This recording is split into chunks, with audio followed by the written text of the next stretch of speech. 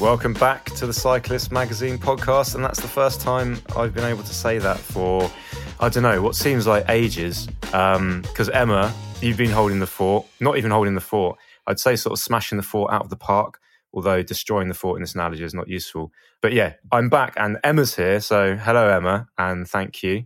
Hello James, it's nice to have you back. Yeah, it's interesting coming back onto the podcast and trying to find the words because I am stumbling and quite tired. I've been away, not actually having babies, but being around while somebody else, my partner Liz, had our first baby, a daughter. So please excuse me if I'm struggling to sort of spin a sentence, because no one tells you this. Why does no one tell you? Babies make you incredibly tired. I mean, obviously, yes, they do tell you, and it's the biggest cliche in the book, but they're really good, but they do make you very, very tired. But you're back, and that's what matters. That's what we're here for. Exactly. We're here to talk about cycling, but also I'm here to talk about you, Emma, what you've been doing. Let's have a bit of that. Let's have a bit of the chat, because I've also just only had a 5-week-old human to look at, and she's not much of a conversationalist. So not very chatty. No, not very chatty. a bit moany, if I'm honest. Not that chatty. So yeah, go on, give me some human interaction, some adult chit chat. Well, I had a bike fit this morning, which was pretty fun. That was my first ever bike fit. Learned a lot. Actually learned that my setup wasn't that bad. Really? Which is always nice. Yeah. Okay. I mean, minimal, mostly the fact that I was overreaching, which I probably could have told you. and also, I don't know if you ever get really numb palms, but that's one thing I really struggle with, especially on like a long ride. And I get it so much that my I can't hold anything. That's quite bad. Yeah, quite bad. So it's been like, I don't know, maybe on the 5th day, and then I'm trying to hold something. All of a sudden, my grip is not like, it's fine on the bike, but come off and I try and hold a water bottle, I can't feel the bottom, like one bit of my palm. That's kind of not. Did you talk to the bike fitter about that? Yeah, no, definitely had a good chat about it, and I think hopefully it'll really help. But it's one of those things that you only find out once it's happening, like once you're like a couple of days in. So yeah, fingers crossed. But it was great. It's one of those things, isn't it, where you kind of, I don't know, it's like going to the doctor or something. I feel like you want to be told that you're absolutely fine, but at the same time, you quite like to know that something's really diabolically wrong, but they can fix it for you. And in fixing it, everything's going to be so much better than it ever was before. So it's like, do you want to be told your position's incorrect? Probably not. But then if they could go, yeah, you're wildly off and we're going to like raise the front end by 5 mil and that's going to make you 20 watts faster, then you take it every day of the week. That is true. One thing he did change was got insoles in my shoes. Mm-hmm. That was pretty fun. And actually, I had a nice surprise about my feet. He said they were quite normal and nice. And I feel what elements of your feet did you feel were going to be normal or nice? I just always thought I had weird feet. I don't know what. I think it's like some weird complex. But he was like, no, when you're like, I think I've got really wide feet. Yeah. Like my feet are weird. And he was like, no, you're very average with your feet. Like they're very normal. So that was again a nice surprise. Wonderful thing to hear. Yeah, it was actually a highlight of my week, probably. Normal feet. I've apparently got very weird feet because whatever the toe is next to your big toe and the one next to that are both longer than my big toe. Oh, freaky. That's weird. That is not quite that's really quite a rude reaction, ultimately. I thought you could have just gone, oh, that's interesting. But no, straight up with the freaky. That's, yes. The reason I say that is because quite a few of my friends have got web toes. Okay. And I think so I'm quite normalised with web toes, but I think longer toes than your big toe, what is that a sign of? I feel like someone somewhere is going to say that's a sign of something pretty strange. It's either a ballet dancer or an Egyptian king. Egyptian king, surely. I'd imagine so. Definitely Tutankhamun vibes coming from my feet.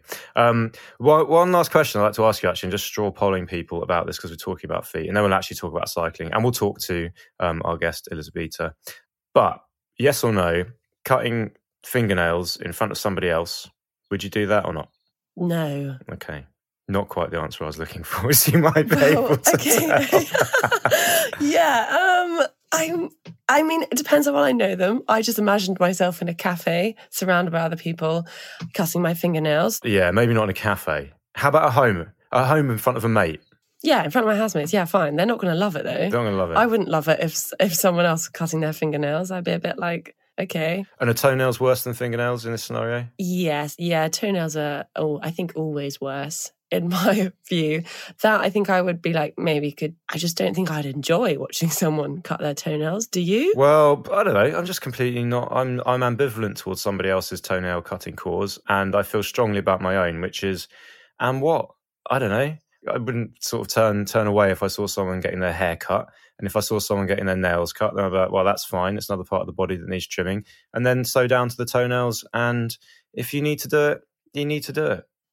Okay, you're going to tell us what has happened to prompt this I'm question? absolutely not. But so you've been cutting your fingernails and toenails in public? Well, I mean, I do it at home, and I get unkind comments from Liz. So, I'm just putting it out there just so if she ever listens to this, then she'll feel as embarrassed as I do when someone calls me out for cutting my toenails in public. Anyway, we should definitely move on.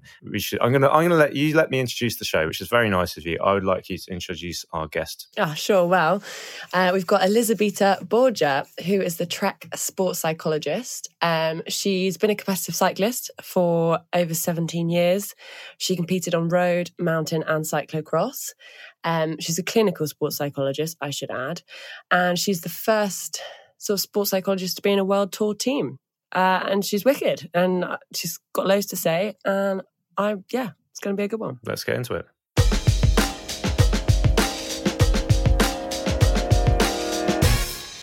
So happy to have you on board, Elisabetta Borgia, the Trek sports psychologist. It's awesome that you're part of the team, you're growing the field of sports psychology. You're a mother of 2 children, you're a former cyclist yourself. You've done 17 years of competitive riding, which is pretty awesome. So you're more than qualified, clearly. I guess kind of how did you go from doing this competitive cycling to then sports psychology? Well, I mean, I'm a clinical and sports psychologist, so I'm not just a sports psychologist. And I'm graduating in sciences, in psychological sciences and techniques. And then I had a master degree in clinical and community psychology, and then a specializing master in sports psychology.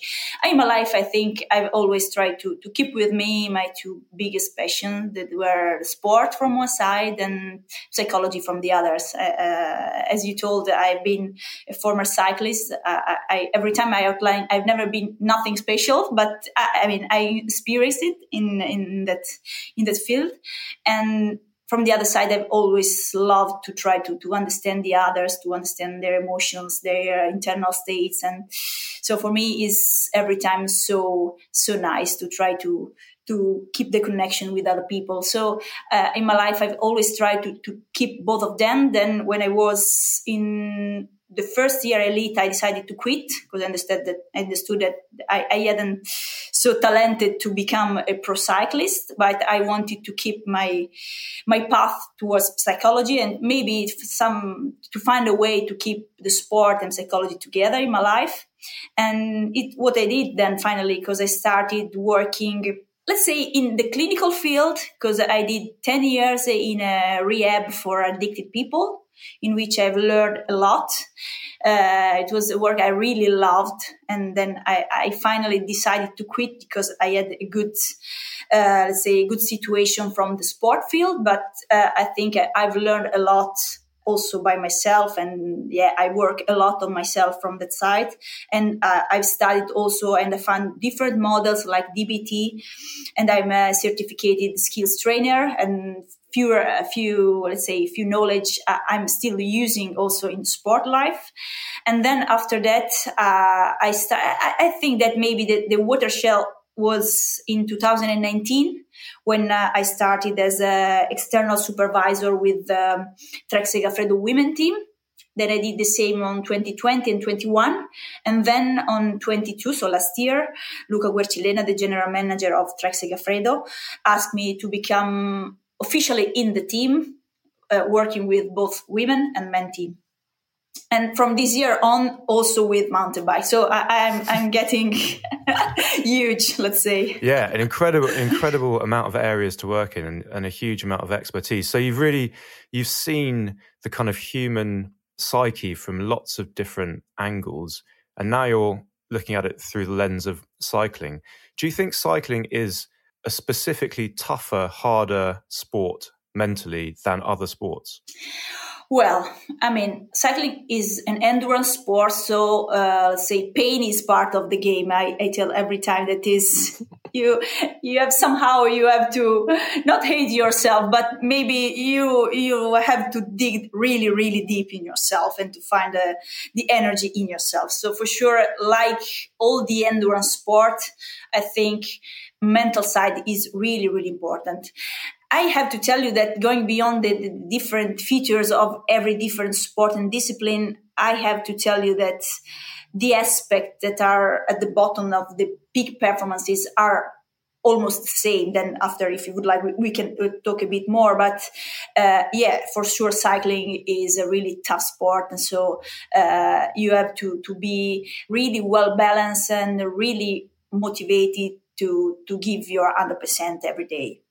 And then sort of on that, why do you then think that the pickup of sports psychology within cycling has arguably been a bit slower compared to that with other sports? Well, I mean, I don't really agree that we are a bit slower than the other sports. For example, I've been the occasion to speak about MotoGP team. And they told me that, for example, they invested so much money from for example, aerodynamics and other more technical aspects, but still they are not working a lot on the pilots, for example. I think that I'm the first ever psychologist who has a proper contract in a World Tour team. But I can tell you that going beside let's say the formal features we have in the teams, we have many mental coaches and many sport psychologists around the cycling world. And they are getting more and more year by year. I think that, for example, in Italy, we had a big explosion after Tokyo Olympics in which many Italian athletes spoke about psychology and explained that I've been working with also psychologists to reach the peak performance. So again, in general, and also in cycling, in sport, but in general in our society, I think that psychology and the attitude towards psychology is getting better and better year after year. I think that maybe the reason is that many athletes, many big champions start speaking about also mental health, mental issues, fragilities and vulnerabilities that can be hidden also behind big characters.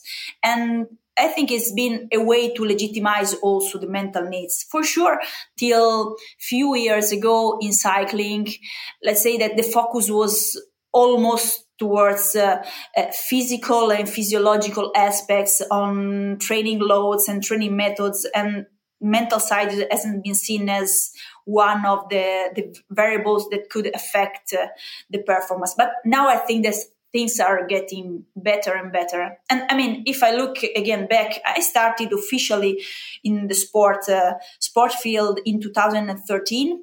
And I remember that the riders, the athletes avoid to tell they are working with a psychologist because there was the prejudice that if you go to the psychologist, you are a crazy person. And now I can tell you it's almost trendy. So you've worked extensively with Elisa Longo-Borghini, who last year won Paris-Roubaix again for Trek-Segafredo, Lizzie Deignan winning it in the first year. And you've been working with Elisa for a number of years. What have you done with her and how has she changed? Okay. Let me try to tell you something without going too much in the details. I mean, I think that with Elisa, we created a really close relationship. I think I started to work with her few years ago.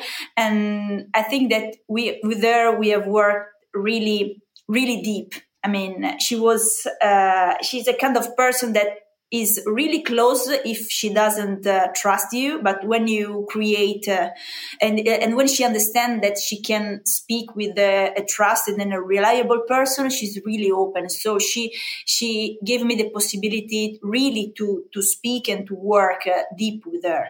I mean, again, every time the aspect on which we have to work in general are the same, then I have to explain better, but every human being is different for sure, but self-confidence, goal setting, focus, effort modulation, coping skills are all the aspects on which we work every year.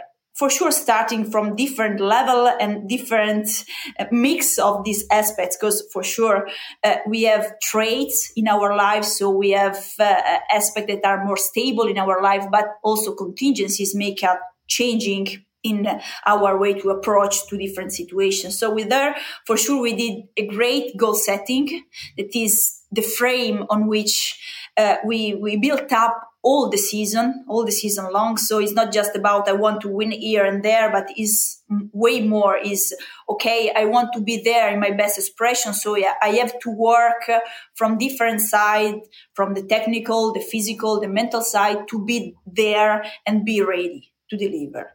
And again, self-confidence, especially if I have to generalize, women many times have lower self-confidence than men. Is nothing that is officially, let's say, declared in surveys, but in my personal experience is that many times we have so great champions, they still don't have a super high self-confidence, even they have won so great races. So self-confidence is being aware about your strengths. So we work about the strengths, we work about also looking at the big picture, trying to create and build up this self-confidence, looking at the little step we are doing day by day. And let's say also, for example, working on an important debrief after every race. So what went right, what we could improve, and what we have to look at looking, let's say, at the weak points as improvement goes. So I did that wrong. So next time I need to that in the proper way, and how I can do this. So we have worked on many things that, I mean, we worked from the sports side, but I come from clinical, so from the clinical field, and in my studies, I know that we bring our scheme also in the sport. We are people, so we can't think that when we go on our bike, we are different persons. So it's like many aspects come from also private life that then an athlete can decide and can define the limit, okay? But many times, if you would like to really work deep, you have also to go outside from the sport life and going also in the private one. Because if we look, for example, I've studied a lot, many papers from International Olympic Committee, and they explain that, for example, the issues and the difficulties that many athletes find are not just close to the sport life, but it's also about the private life or aspects that are, for sure, are connected and linked to the sport life, but they are not in sport life. It's like, for example, we have many Australian riders. They have to leave their home for 6-7 months per year. And for sure is a stress element, being far from the family, boyfriends, girlfriends, and whoever, and friends in general. And is an element that we have to take care about, because it can affect finally the performance too. If you are sad that you can't see your parents, or you can stay with your friends for so much time, and you have to live in a town that is not your own town, for example. Seems to be stupid, but we have to take care also from this aspect. Do you think, Elisabetta, that there is a greater possibility for a professional cyclist to experience mental health problems either during their career or afterwards compared to a kind of average person? Because I often think, and you talked about working with substance misuse people with, suffering with addiction problems. Yeah. And we see professional cyclists, someone like Jan Ullrich is a good example. Obviously, he's a guy who's competed a long time ago, but had lots of problems after retiring with drink and drugs. Is there something in the brain of a cyclist that leaves them very vulnerable because they have to be so dedicated and so sort of almost addicted to what they're doing? It leaves them vulnerable to other things when cycling stops being their main focus? Yeah.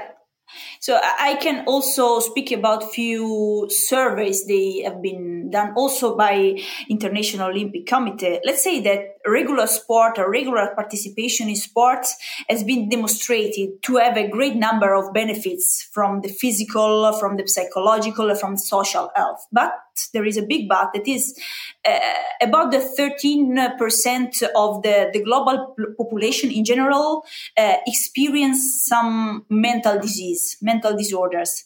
And it's even higher in the elite athletes. So the prospective studies have reported that mental health occur between 5 to 35% of elite athletes, and is a huge amount if we look. And the most present disease are anxiety, are depression, are eating disorder, are sleep-related problems, are alcohol misuse, as you told before. So for sure, we have to take care from this side. I mean, just on that, it's super interesting, because do you think, sort of with all those mental health issues, is there a difference between men and women within that? Well, again, there are a few surveys, and then I will tell you more about my personal experience. But if we have to look at science, there are many studies, especially about 2020, that found, for example, a higher prevalence of anxiety and depression in female athletes than compared to male athletes. We are speaking about 26%. Against about 10%. So a huge difference. Yeah. Then also, for example, if we look at eating disorders, we have again a higher percentage for women compared to men. And in general, in 2013 has been done an important survey in which a study who showed that finally women athletes are more susceptible to burnout than men.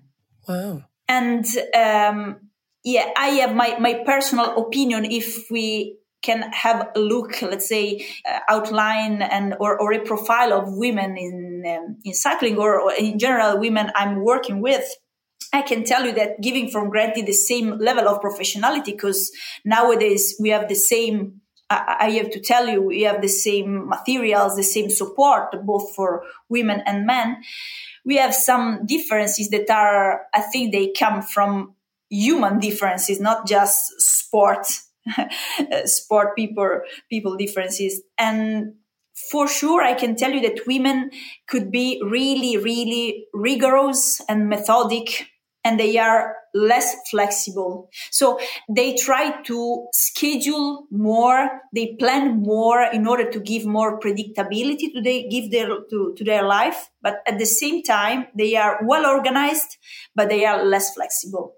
And for sure, if we look in general, I think are features that can help them to be professional and to deliver a great performance, but is a bit dangerous if we go a little bit beyond the rigorous, because they have, for example, a super hardline approach many times when they have a proper goal, and they keep everything else that is not really connected to the performance in the background. So when they are committed to something, they can't say anything else. And again, is a good way to be super focused from one side, but if it's too much, the risk is that they are every time hyperactivated again towards something, and then the ideal is different and the expectation are not found in reality, could be really frustrating. Then they have also high-level goals. They are hyper-focused, hyper-strict. They are perfectionist. Another element typical from us, from women, is we would like to have everything under control. So, James, you spoke about, for example, alcohol misuse or some, not say addictive behavior, but they are always some unfunctional way to manage unpleasant emotions. In fact, every time, the key aspect on which I work every time on the athletes are emotions. So many times we have super professional riders when in reality they don't have emotional literacy. They don't know how they feel. They know why they feel it. They don't know how emotion work for them. Many times I speak with athletes, not just with the team, also with others, that I don't have to feel this. And every time I tell them, if you feel it, there is a reason or many more reasons. So, or I was nervous. I don't feel fear. You have to feel. Let's say the first function of the emotion is to save our life. If you don't feel fear or anxiety to do dangerous things, we can die. So we need to understand and to listen to our emotions, but we can manage, let's say, the intensity. Because if we look, for example, to an important theory in sports psychology, that is the U-reverse theory, tells us that we need to be activated. We need to feel emotional somehow. But our performance is super low where we are not at all activated, or if we are too much activated. So we have like U-recurve theory. That means that we have to find the middle way. My middle way is different from yours. So you have to understand which is the best condition on which you can build up your peak performance.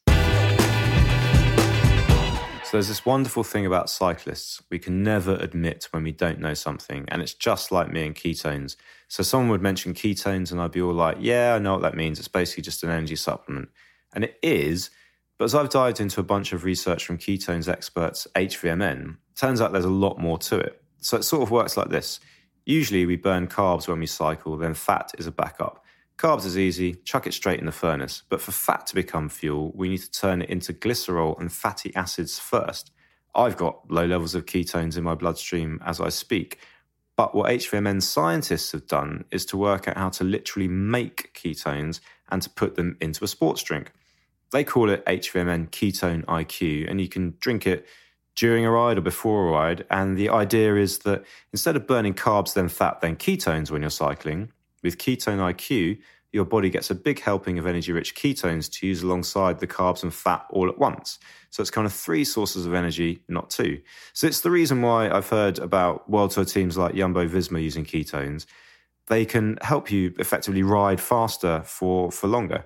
So if you fancy giving them a try, and free energy for faster riding, why not? Then visit hvmn.com and use the promo code cyclist at the checkout to get 20% off. So that's hvmn.com and the promo code cyclist for a 20% discount. And also, if you want to learn more about how ketones work, then HVMN's got a brilliant podcast, which is also really worth a listen. It's called Health via Modern Nutrition with Dr. Lat Mansour, and you can find it in all the usual places. Finding the right insurance deal for your bikes normally involves spending hours of your time getting individual quotes from multiple providers. However, this week's podcast partner, quotezone.co.uk, makes the insurance quote process quick and easy and provides quotes from a wide range of providers, including Yellow Jersey, Laka, Cycleplan, and Bicmo, along with many more. In fact, QuoteZone compares more providers than any other UK bicycle insurance comparison site, meaning you're more likely to find a deal that meets your needs and budget perfectly. We've partnered with QuoteZone on a prize draw to win a 1-year subscription to Cyclist magazine worth over £75. All you need to do is try out QuoteZone and you'll be automatically entered into the prize draw when you get a quote. Simply go to quotezone.co.uk/cyclist and try out the comparison tool to be entered into the prize draw. Please note, this competition is open to our UK listeners only, and the winner will be selected at random and notified before the end of May 2023.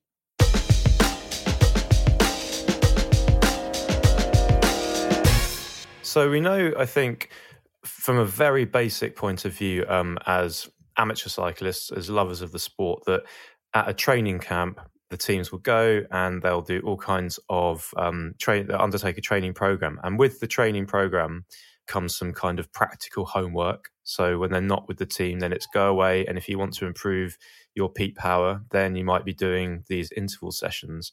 What practical homework do you give to riders in the kind of the mental department? So, for example, if I came to you, Elisabetta, and said, I just don't believe I can win, what would you tell me to go away and do to change that mentality? Okay. Maybe I can tell you something before, and then I answer to your question, because maybe I give from granted what I do in general in a team, but maybe it's not so granted for all the people listening this podcast. So I'm part from last year. I'm officially part of the team performance of Team Trek-Segafredo. That means that in our team and in general in all World Tour teams, there is an internal structure and multidisciplinary equipe in which we find, for example, doctors, coaches, nutritionists, and me from last year that support all the athletes during the season in order to be, let's say, performing and effective as possible. Okay. And so we meet each other. We have a bi-weekly meeting in which we speak about every athlete, how he feels from different side, in order to keep a track of their trend during the season. If they are ready to race, if they are injured, if they are sick or wherever. So we try to look at the athletes really from, let's say, a really scientific way. Then if I look, for example, for myself in the first training camp, I work from the individual side. So I do usually, we had two big training camps, one in December and one in January, usually in Spain, or where it's a bit hotter than in Italy or in other places. And we start working, creating the goal setting for the next year. Looking back at, for example, this year, looking back at 2022. So how the previous season went, what went right, what we would change for the next year, and having the goal setting and having, let's say, a baseline from the next season. Then I work also in general, for create a team for the team building. That means all the groups in order to work on the values, and again, the team goals. That means usually we split the team in little teams. For example, Giro, Tour, and Vuelta team, or sprinters and classics riders. And we start working, for example, to meet each other, to know each other better, to analyze different topics, to look at different goals and wherever. And in general, during the season, I work with the riders. I go to the races, the biggest races. I'll be there, and then I keep the contact during the season. So I do video call, I do call messages, and again. So you ask me which homeworks. I every time explain to the riders that is like physical training. So it's not just you come one time, one shot, and it's okay. Especially because we have our schemes that are fixed during our life, and even if they are not hyper functional, we keep on doing like this because for sure we have a reinforced somehow to keep doing it like this. So we have to create new schemes, and especially we do this when we are less activated from emotional side. So when we are far from the big races, we have to build up step by step when we are really far, because it's easier that when we are under pressure, we keep on doing like old schemes. So it's something that we have to build up. And every time I work and I explain this, because again, it's not just magic, and it's not just I go one time and I'm okay. And for example, homework is like to use and to try different strategies. Again, every athlete is different. Every human being is different. So if you, for example, you are too much anxious before the races and you are not able to sleep well the night before the race, and you wake up and that you are already tired just before before starting the race. Okay, it's like, okay, we do together this kind of breathing technique, and then you go home and you try to use it, and then you give me a feedback. Or, for example, you told me about that was a typical sentence of a person with a low self-confidence. I can't do it. I can't win. So first of all is being aware about your strengths, is be aware about, for example, the parkour, the loop of the race you will do, and look at the loop, looking at your strengths and your weak points. So where you can attack and you make the difference, and when you have to defend yourself. And in general, in this kind of aspect is, okay, you have to work on your self-talk. The self-talk is defined as, let's say, as expression of an internal position in which the sender of the message is also the intended receiver. So in literature, we have that our self-talk should be at least affirmative and positive. And many times, if we look back at the previous races and we try to analyze the self-talk, we find many times that is or in negative. So it's like, I can do it, the others are stronger, today is not my day. Or doubting is something about the question marks. It's like, do I have to attack or I have to wait? I have to follow him or I have to wait or do something. So in general, we are two states of mind. It is the reasonable mind and the emotional mind. We are emotion and we are thoughts in general. But emotion and thoughts affect each other and they drive our behavior. And this is really important to know, because if we start to understand how we work, we can understand also how we can change and to fix few issues. And do you ever have to go on the team radio during a race? Maybe if a rider's struggling, just kind of remind them of maybe some of the strategies that you've employed? Well, I have a really, really nice relationship with all of the DS of the team. And I work with them maybe before the race. And I've been in the team car in few races, let's say not supporter, but like a side stuff. And many times if the riders give me the possibility to speak with the DS on what we are working on, because finally there is the professional secret and what I speak about during every talk is not open to the others. I can explain to the DS, maybe is not a super period, but I don't go at all in deep what we spoke about during the individual talks. But if the rider give me the possibility, okay, we are defining, for example, a keyword that he has or she has to remind during difficult moment of the race, and he or her tell me, okay, you can tell to the DS. Also, the DS can tell it on the radio during the race. Do you ever see something change very quickly in a rider? So when you're in that situation and you pass on a kind of message, and that message might be, remember this positive piece of self-talk that I've taught you. Do you then see a change in the way that person, a change in the attitude on their bike? Can it be that quick? Can we tell ourselves in a moment, shape up and get faster and ride harder, and then it happens? I would like to tell you yes, but I have to be realistic, and I think that is really important that will be given a proper and a right message. Again, I don't want to fall in the trap to say that if you come and work with me, you can change your life. I think is not fair. And I think and I don't like at all when I look at my colleagues doing or telling or trying to send messages like this, because it is not fair and it's not professional for me.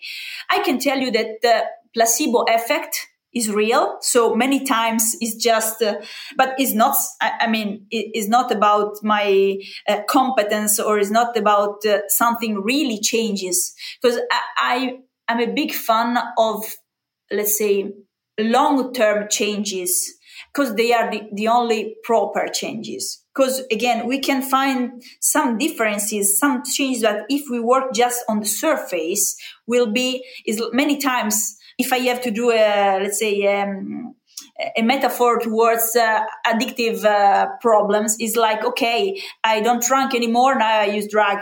or I start be a gambler. Okay, it's like I switch the problem from one side to the others. If you would like to really, we are from the sports side, so it's more to give your 100% and try to achieve your potential 100%. So we are in a different field, but it's the same. So I can give you strategies, I can give you tips, but if you don't work on yourself properly, it's like it's not fake, but it's something that is not a long-term change. Everyone would like to know, I do this and everything will change, but it's not realistic. And I won't give this kind of message. Yeah, everybody wants the silver bullet. But just thinking, changing direction a little bit now, but still looking at cycling, but in the kind of aftercare and the care around a cyclist for them as a human being. Do you feel like cycling supports its employees, its riders properly? And I'm thinking of people who have been incredible cyclists who've taken early retirement, where they have directly said this is a result of mental health issues. So Marcel Kittel, Pete Kenner, Ian Boswell, and then tragic death of Kelly Catlin, the US track cyclist who went through a big period of depression after an accident and took her own life. So do you feel like cycling does support its athletes in the right way? And if not, what needs to be done? Well, I don't like to generalize. I can tell you, I can speak about my experience, what we are doing as a team. In general, we are trying to create a psychological safe culture, we say. So an athletic environment in which the athlete can feel comfortable being themselves. I know it's not super easy. I know that many times working on the sport, we are focused just on the performance, but we are trying to be way more sensitive towards the mental health because, again, before being athletes, they are human beings and they have the right to feel okay from not only from the physical side, but also from the mental side.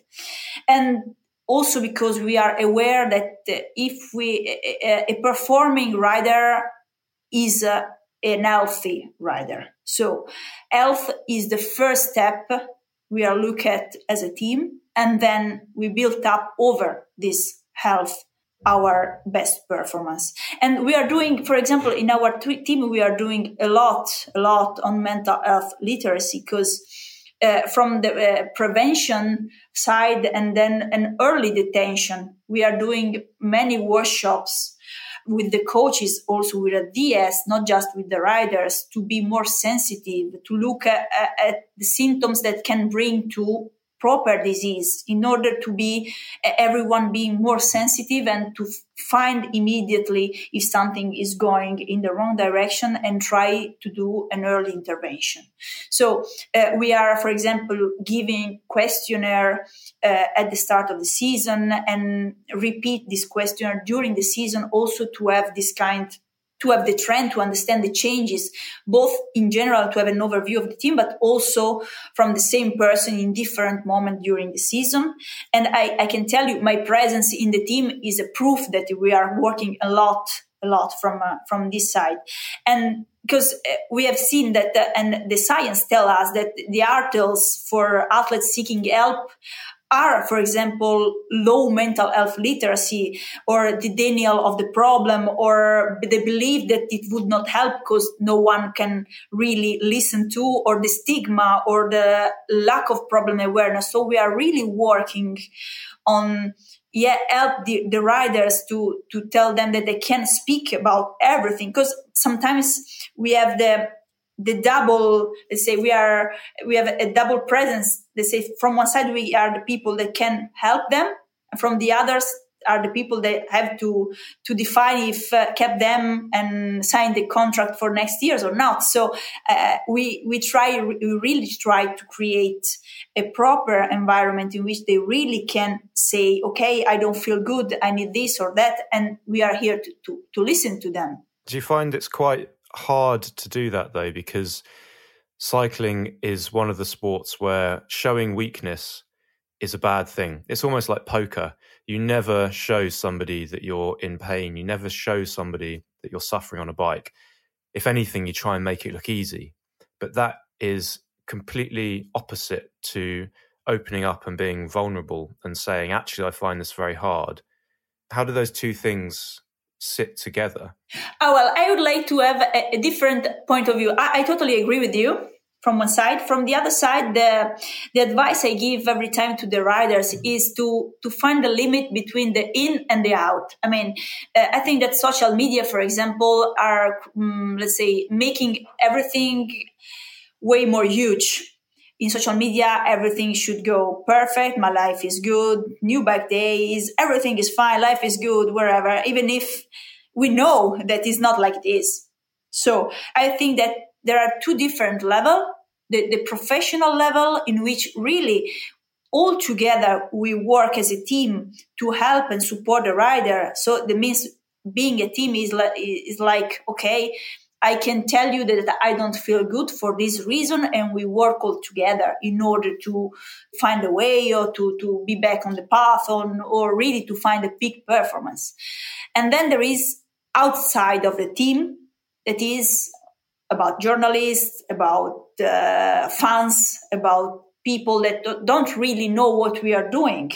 And so we know that now riders is not just about winning, it's also about being characters, to send messages that going towards the partners, the brand they are sponsored by. So I think we have to split to different level, and we are performance oriented. So is every time, okay, you have to feel good, you have to feel healthy and work on the performance. The rest is another level. And I think that there are also other people coming from the staff. They are more competent on, let's say, what the output we have from to the outside. Yeah. And just on the idea of factors kind of outside the sport influencing riders, what about for women who are pregnant? I believe Ellen van Dijk announced hers. Super exciting. Obviously, Lizzie Deignan.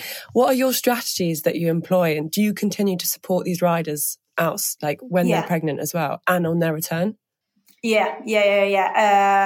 We have a really, really close relationship with Ellen. In general, Trek is the first brand maybe that kept them to keep their position in the team, even if they are pregnant, and to keep on give them the salary also during their pregnancy. So I think that we have a really nice view of this aspect. I can tell you that it's really connected of being professional. I mean, it's a way, we are women. We are done to have children. I mean, and I think it's not fair you have to decide if to keep on doing what you love, or let's say follow also your nature.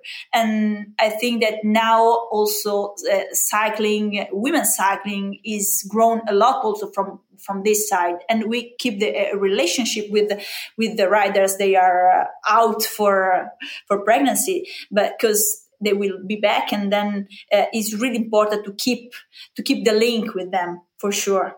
Yeah, and when someone is trying to have a baby, do they come to you beforehand and say, Elisabetta, I really want to get pregnant. How do you think I can sort of mentally prepare myself for that?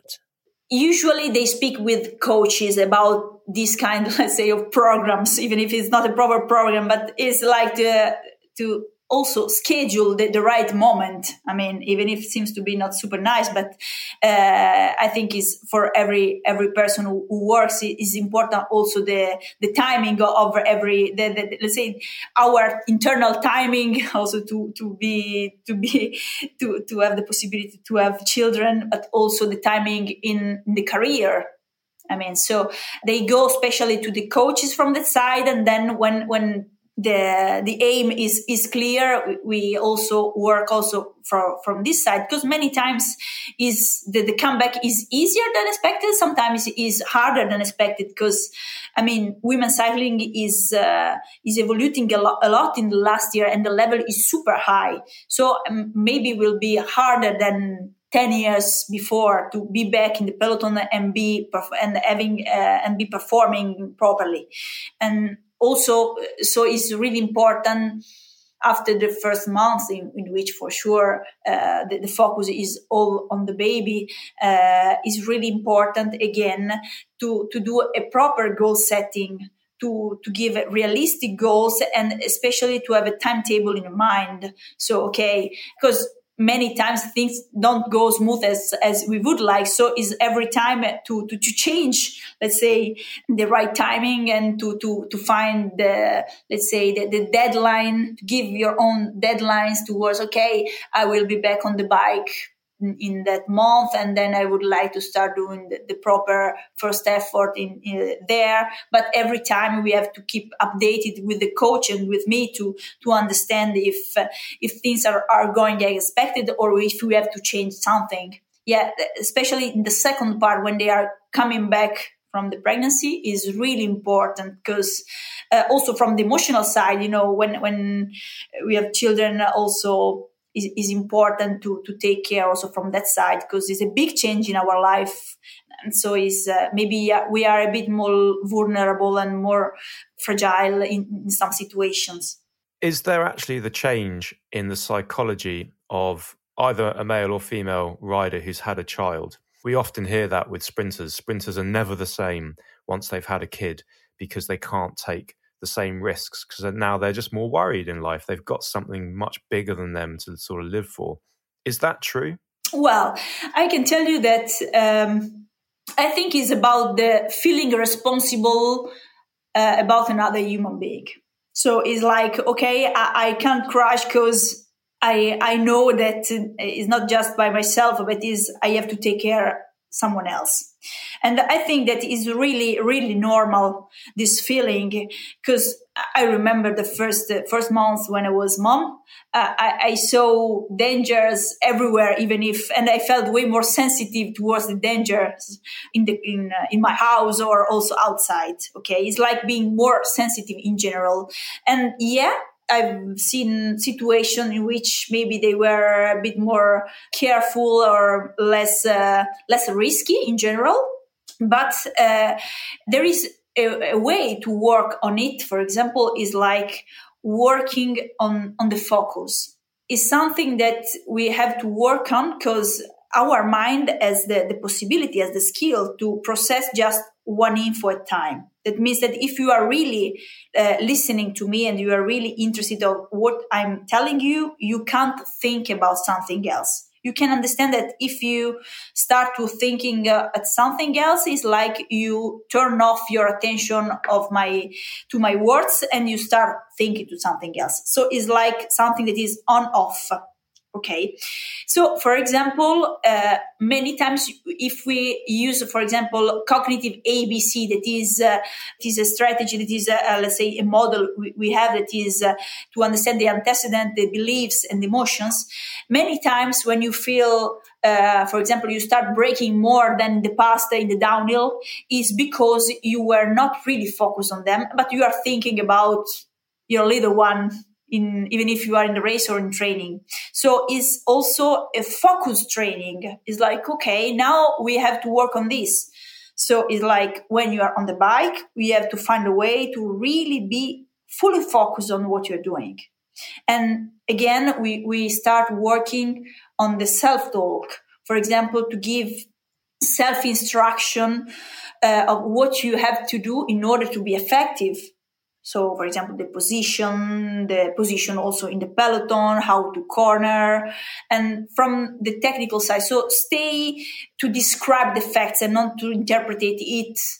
Okay, I'm a mom now and I'm a dad now, I can't do this, or I can't sprint like in the past.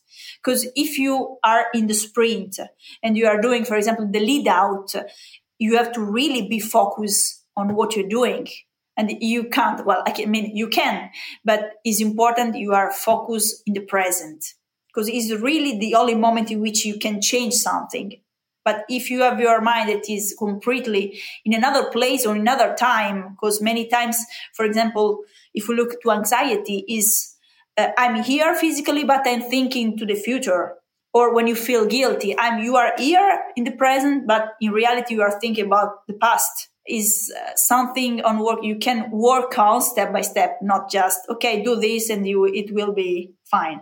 So self-talk is such an interesting one. And I just wonder if you could unpack that a little bit more and give us a few examples of self-talk. Again, as I told you before, a negative self-talk is like, I can't do it, I'm not ready, or I'm good when it's hot and now it's rainy and it's super cold, or I'm good when in dry condition, I'm not able to handle my bike when it's rainy and the asphalt is wet, for example. So if we start working on the thoughts, we can see also which are the emotions that are connected and understand which are the urges connected to that kind of emotion. It's like, okay, I'm scared when it's rainy, so I avoid to go out when it's rainy. Or another not effective self-talk is again about doubting. Is I don't know if I have to attack now or I have to follow the wheels of the others. Or is it the right timing? I will waste energy that I need at the end of the race. So the first step is every time to be aware about what you're telling yourself. Because many times is something so not unconscious, but is something that is so automatic that you are not aware what you are telling. And the second aspect is, okay, for example, the training, the homework I let to the riders do is like, okay, you are in training, so the condition is easier than in the race. You are not so activated. Okay, so take care about what you are thinking about while you are doing precise efforts. Okay, and if there are negative sentences, if there are interrogative sentences, then you go home, you write from aside your original self-talk and to turn it in a proper way. It's like, okay, so next time when you are mindful, because it's important you are mindful in that situation, otherwise you can't be aware about what you are thinking. Okay, when you are mindful and you can understand what you're telling yourself, you can translate and change immediately, live, the self-talk. So we're looking towards Paris-Roubaix now, coming up in a few, probably about a month or so, a few weeks. And I'm a rider and I don't like cobbles and I don't like bad weather. And there's a good chance I'm getting the bad weather and I'm definitely getting the cobbles. Is it as simple as turning my negative self-talk, I don't like cobbles, I don't like the rain, into I like cobbles, I like the rain? Because that seems too easy. How do I get from the negative, and they're two very big negatives, how do I turn that into a positive? I mean, I think in general, our life is about two extremes. It's like from one side, try to do a problem-solving strategy, and from the other side is acceptance. I mean, they seem to be two extremes, but in reality, they are really. I've worked a lot on myself about being more dialectic, because I know that in general, I think that sport human beings are way more towards the problem-solving strategy. It's like, I have a problem, I have to solve it. It's like I broke my collarbone. My doctor told me I have to stop for 3 weeks, and I would like to stop for 1 week, and then I'll be back as soon as possible. So it's like we are every time towards to change the situation and not change our approach to the situation. But many times the most effective way is to accept a situation that we can't control. So the first thing is work not in the race. Start working way before. Is like, okay, I have to do Paris-Roubaix, and I know that there are cobbles, usually is poor weather, and it is not an easy race. So first of all, if I decide to do this, I have to accept which are the conditions of that kind of race. Because you are not forced to do this, but if you decide, you and with your team, to do this, it's like now I have to approach myself and to copy the situation in the most effective way. Okay, so it's like, can I change the cobbles? Cobbles are under my control? I don't think so. Like the weather is the same. We can keep on fighting against things that are not under our control. It's just a waste of energy. So it's like, okay, I know that I don't like cobbles. I'm not flicking myself telling, oh, I love the cobbles. It doesn't work for sure. But if we accept that there are cobbles, we can start working on, for example, okay, I don't like them. Why I don't like them? Because maybe I don't feel confident. I don't feel effective on the cobbles. I have not the right position. The course doesn't suit me well. Okay, I can work on this. Because if I don't like cobbles, because I don't feel confident, I can start working few weeks or maybe months before working, for example, on my bike. Is like I come from the off-road. I know that, for example, tire pressure can make the difference, or the section of the tire can make the difference. The position can make the difference.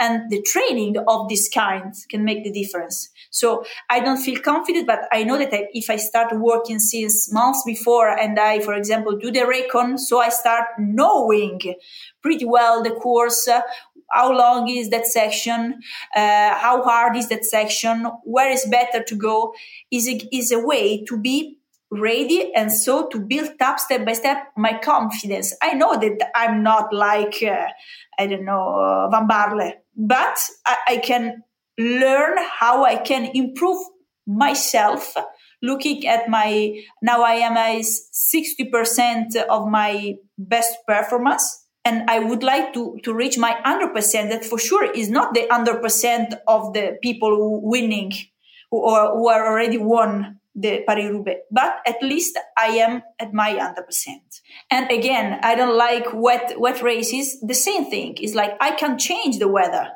If it's gonna rain, it will rain, even if I keep on yelling against the weather. So it's like, okay, the positions are two, or I don't race, or I try to work on myself to be effective also under the rain. Or for example, I don't like cold.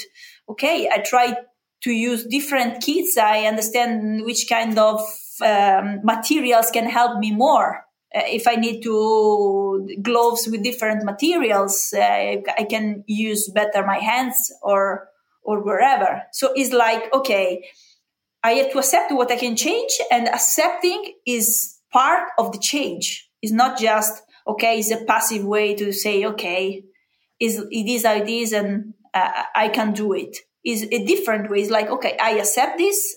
Acceptance is a choice. I accept. I have to accept many times one thing, and if I accept this, I have a condition that can help me to also step by step try to be better in something that I don't like.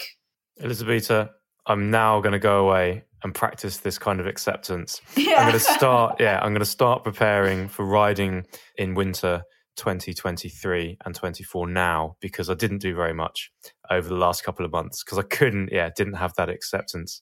And there is another aspect. It is if you start to work on this and you start to train on this, okay, I'm not the best of the cobbles, but for sure I've worked on it. I've done all my best to be ready on it, and it can make the difference. It's like when you go to school to have a test and you haven't studied anything. It's way different, even if you didn't understand all the stuff, but you have studied day by day, and you go there and okay, I'm not the best, but for sure I've worked on it and I did my best to be here at my best. All about that preparation. Well, on that note, thank you so much for joining us, Elisabetta, and best of luck with the preparations going into the rest of the classic seasons. It's really building up. And who knows, maybe this will be a third consecutive Paris-Roubaix for the Trek-Segafredo women. I really hope so. Let's hope it. But it would be okay also awards or something like this. Yeah, thank you so much. It's been really interesting. A lot of food for thought. And thank you for the possibility to speak about mental side, because again, I think that also this kind of stuff can help the cultural and general literacy about the emotional side and mental side. Absolutely. Yeah, definitely. Well, Elisabetta, we'll let you go, but thank you so much for coming on.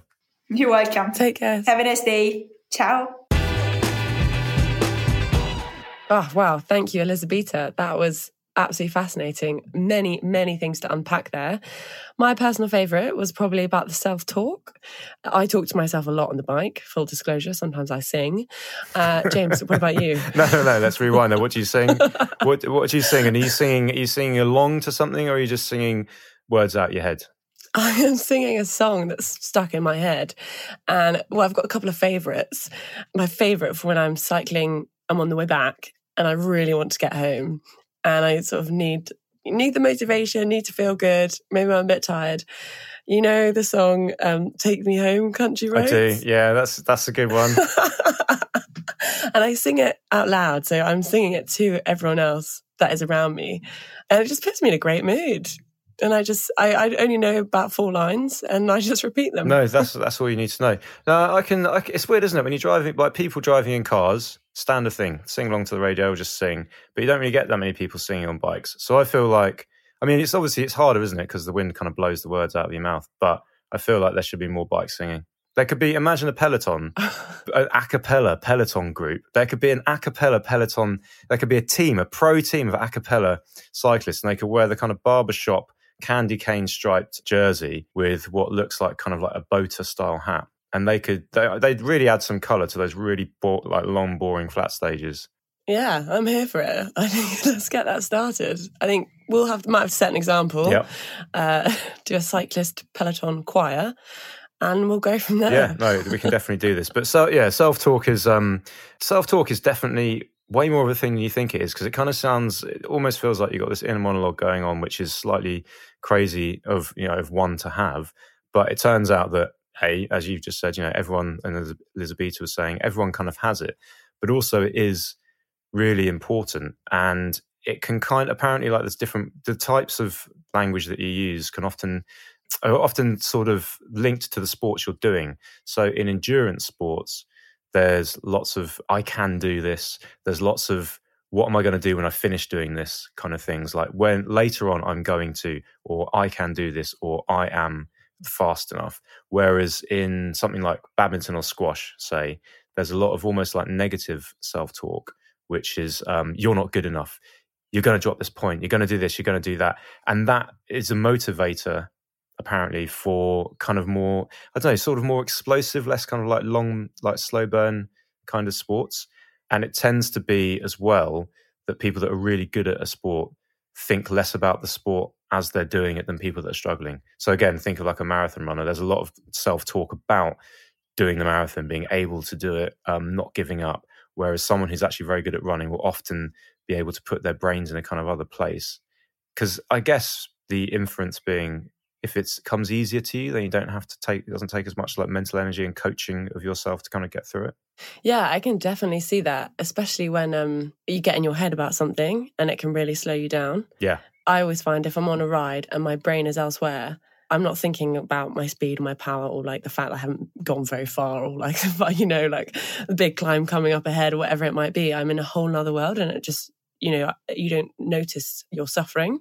Like, you don't notice the fact that you're doing it. You're just enjoying it. Absolutely. Yeah, distraction tech. And I think that's one of the reasons why so people have said anecdotally that British cycling bans the use of music in like ramp tests, basically like static bike tests, because you're not going to be listening to music if you're racing, but it artificially increases your ability to suffer because it's apparent, the idea being it's this distraction sort of thing. Part distraction, part also the way that, your body responds to like high BPM music. But yeah, it's taking you out of what you're doing. Do you listen to music when you ride? I don't know if I should answer that honestly. I mean, yes, okay. no, yeah. I mean, okay. This is maybe. Hopefully, no one listens to the end part of the show. If you really want me to get into it, I do listen to music when I ride. I'd be lying if I said I didn't always. I had one earphone in, but I maintain that it's never to the point where I can't hear other ambient noise. And my conjecture is that no one's banning people from listening to music when they're driving their car with their windows up. So the only person I'm putting at risk realistically is myself.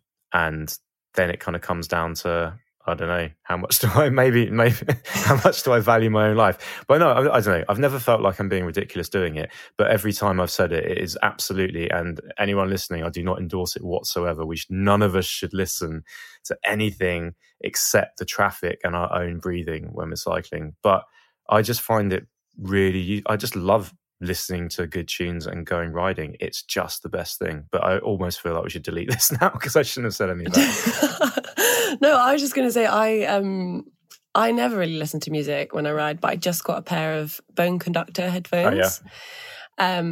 And so I'm just intrigued as to how that is going to impact my riding and like how it's going to change. Because I've always been, not that I wanted to listen to the traffic, but I really like listening to my own thoughts and having that clear headspace. Yeah. But when the music's on, you know, it takes over. And also I like listening to the birds and like the trees and that kind of stuff. I like feeling like, you know, a peaceful more rather than high BPM music, which is really hectic. Yeah, no, I feel you. That, and there is something, I've asked this question to ultra cyclists before, you know, basically how do you kind of keep sane? Do you listen to podcasts? And it's like, and they're all just like, no. I just love it. You get into a point where you're very in tune with your surroundings and you're in this sort of, meditative state. And that's what you're kind of almost looking for. You're not if anything, you're trying to get more into that space, that headspace, than trying to distract yourself from what you're doing. And because I guess distraction is only going to work for so long and you're still going to remember what you're doing. If you don't love what you're doing, then you're not going to be able to ride for like 2,000 kilometers over the course of 10 days or something like that. So swings and roundabouts. Maybe I should stop. I should stop listening. You start listening for the next fortnight. You start listening and I'll stop and I'll tell you, we can discuss our findings. Yeah, I want to know how much it impacts. I'm intrigued. I'm nervous, but I'm intrigued. Well, the thing is, it's not going to be a fair test because you've had your bike fit. And if you change your headphones too, you won't know which of the variables has affected you. So right. So I'll have to go back. Yeah. Start again. Yeah. Old bike fit. Just get back.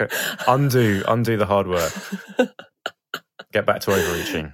Yeah, all about the overreaching. Right. Well, Emma, it's been an absolute pleasure. And I look forward to many more of these podcasts in our wonderful new dawn, which is, I'm not really sure what it is, but it's basically a whole, upcoming year and more and more podcasts with more and more great guests. So the other thing we're supposed to add, and I should add, I sound like I'm under duress, is that we're also a magazine. I know that you think that we just exist as voices, but Cyclist is a magazine. You may subscribe to Cyclist, the magazine, and also you may find us online at cyclist.co.uk because we do loads of stuff. We do all this pointless toenail fraffy chat, but at the same time, we also review amazing bikes and we tell great stories, and people such as Orla Chenwi, who we had the other day. You'll also be able to find an article which we put together with her with some great photos coming out this month too. So go to WH Smith's or wherever. I don't think WH Smith's exists. It's probably gone bust. Go to wherever you can buy magazines or just buy it online. Go find your best newsstands. And WH Smith does exist. Can confirm. Excellent. Right, Emma, until next time. Until next time.